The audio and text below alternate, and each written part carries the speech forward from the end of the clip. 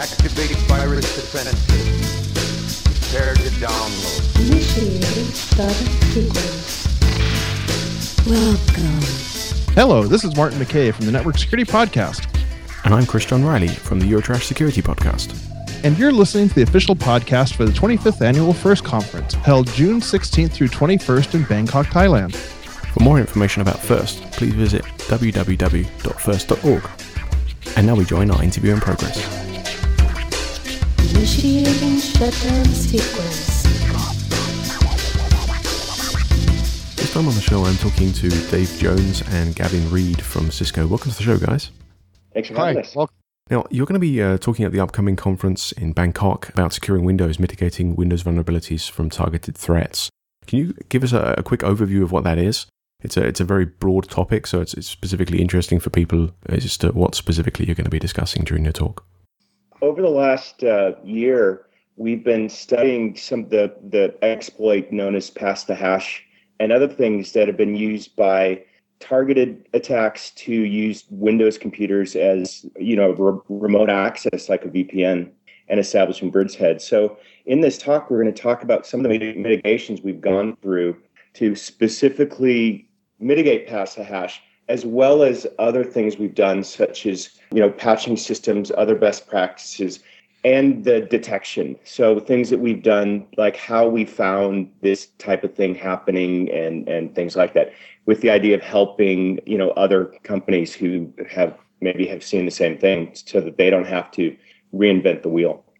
Now, quite a lot of companies have been struggling with this for a long time, and it doesn't seem that Microsoft have really provided many easy point-and-click options to make things secure. Is it really that hard to secure Windows systems against these kind of attacks? It is not an obvious solution. So we'll go into it, but there's some mechanisms inside the Windows operating system itself that can be leveraged, but it does require some thought and planning. And one of the things we're going to talk about is what we had to go through to put a team together. And whenever you need to put a team together, you have issues like you need support of senior management. So because the people weren't sitting around waiting to work on this project. So that's the other kind of stuff we're going to talk about, is how you put together a project like this and then go out and get this stuff done. Because it did require 5 core people and 10 people from extended teams to put all this kind of stuff in place. Yeah, and just to add to what Dave said there, I mean, let's be frank. When we were designing the Windows infrastructure for our company, we were designing it with the idea of connectivity, of being able to take disparate parts of the company and get them working together collaboratively on projects. So you weren't setting up bastion hosts expecting attacks from the inside to be prevalent. So there had to be both a mind shift, change in our approach as well as our architecture. And most companies were similar. We had this concept back when we were originally doing this that, inside of our network, we were only going to have good guys and people that were, supportive of the mission of the company, and we wouldn't have to protect the systems or arm them as we've had to do recently.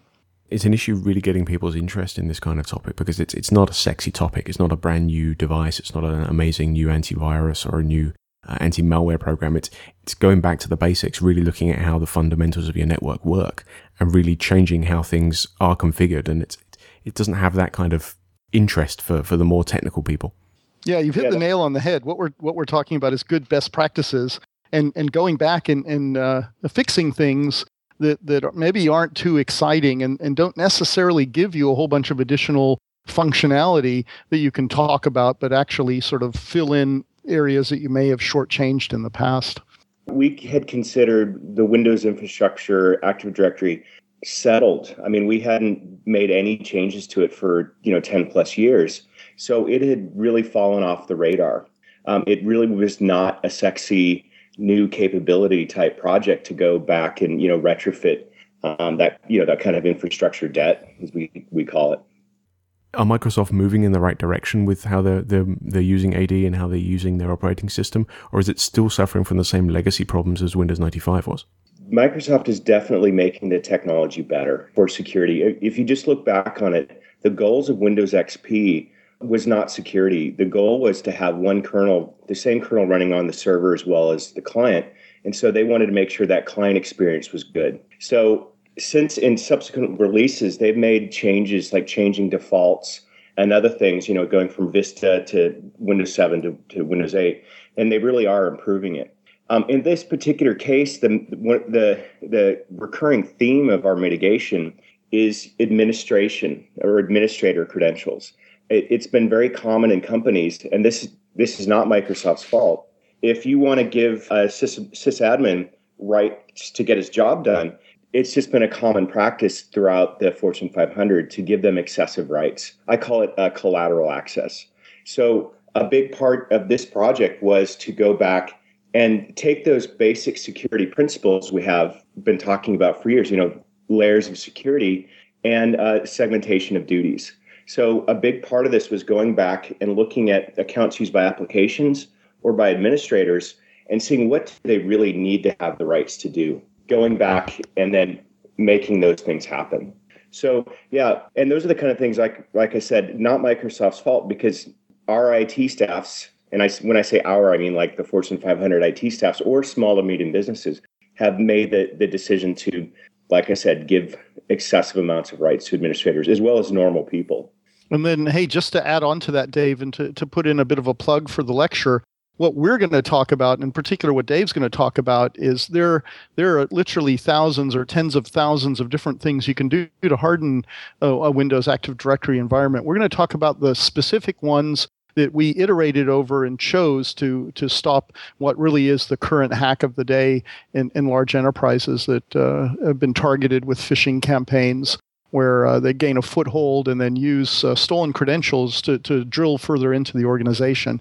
And so you get to leverage the experience of folks like Dave and the people on this team, and as they've gone through all of the different things that they potentially could do, and then chose the ones that we thought really had the most bang for the buck. And so that's why I think it's particularly interesting.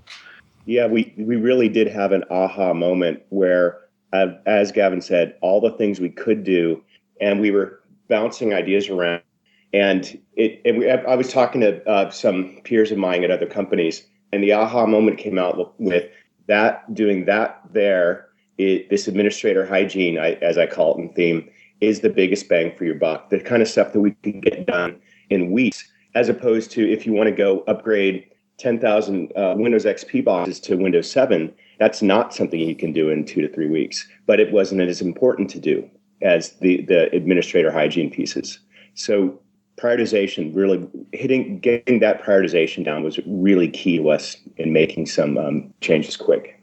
Some of the reasoning behind why I've seen large organizations not kind of accepting that they need to make changes in Active Directory and need to make changes in the way their administrators work is that they just can't take their systems offline for 3 days while people reconfigure them, and they don't have an entire Active Directory test environment to say, we can test it here, and if it works, then we'll roll it out. Things that have come from Microsoft, for example, there was a white paper that was released last year on how to mitigate some pass the hash attack kind of stuff. And some of the things that they were suggesting were really interesting, like disabling NTLM completely and using Kerberos. But they're also, at the same time, very unrealistic for current organizations. How realistic are the options that you've looked at, and how easy are they for existing companies to implement it within their own infrastructure? We had some of the same problems, right? We have a really great dev environment, and we tested it.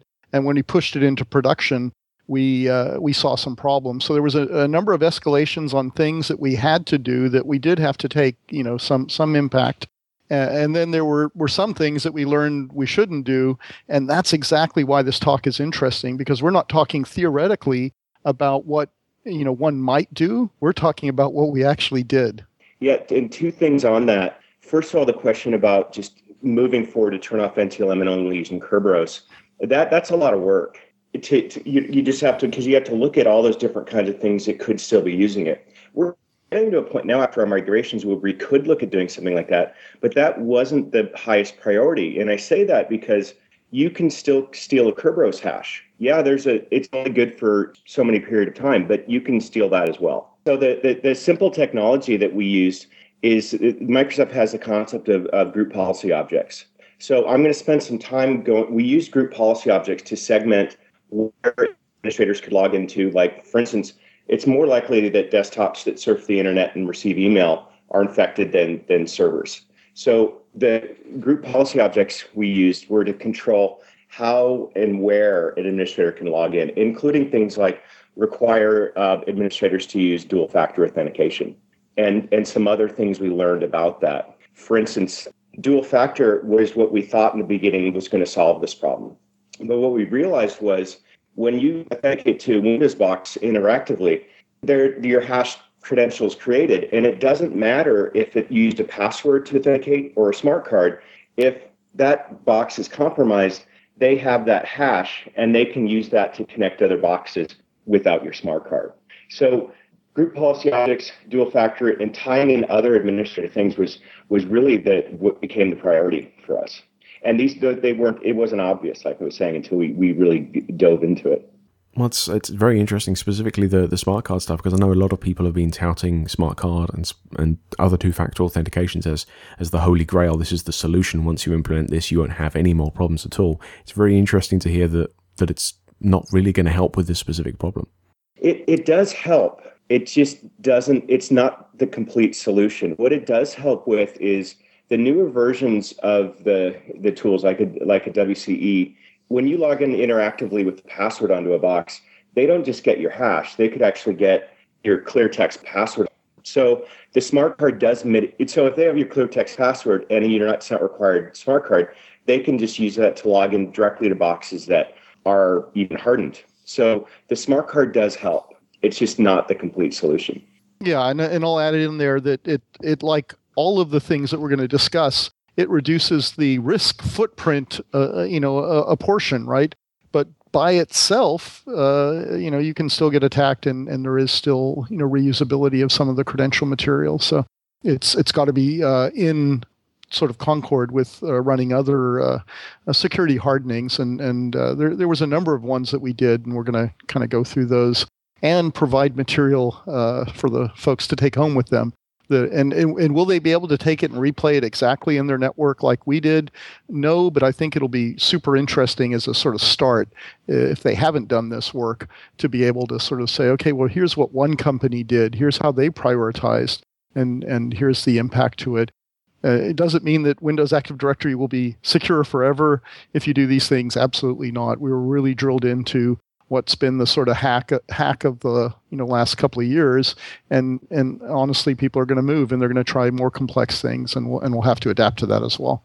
So it's very much a case of forcing the attackers to up their game, make sure that you're not giving them an easy route to migrate from system to system. You're making it hard on them, and then obviously the harder it is for them, the more likely it is you're going to be able to detect any kind of attack on your systems.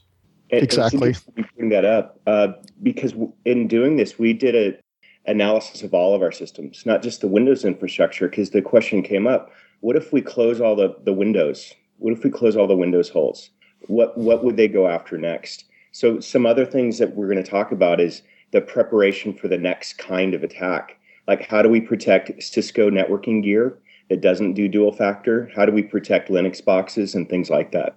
It's something that I think a lot of people need to spend more time thinking about, going back to the basics. I mean, you can't build on a bad foundation, and I think a lot of companies out there have legacy foundations that aren't really up to supporting the rest of their infrastructure. Yeah, absolutely true. Great. Well, I think we've covered most stuff, and I'm really looking forward to the talk specifically about how you guys have solved the problems. And I hope to see the presentation in Bangkok. Excellent. Thanks for inviting us to chat about it. You've been listening to the official podcast of the 25th Annual FIRST Conference in Bangkok, Thailand. I hope to see you in Bangkok, folks.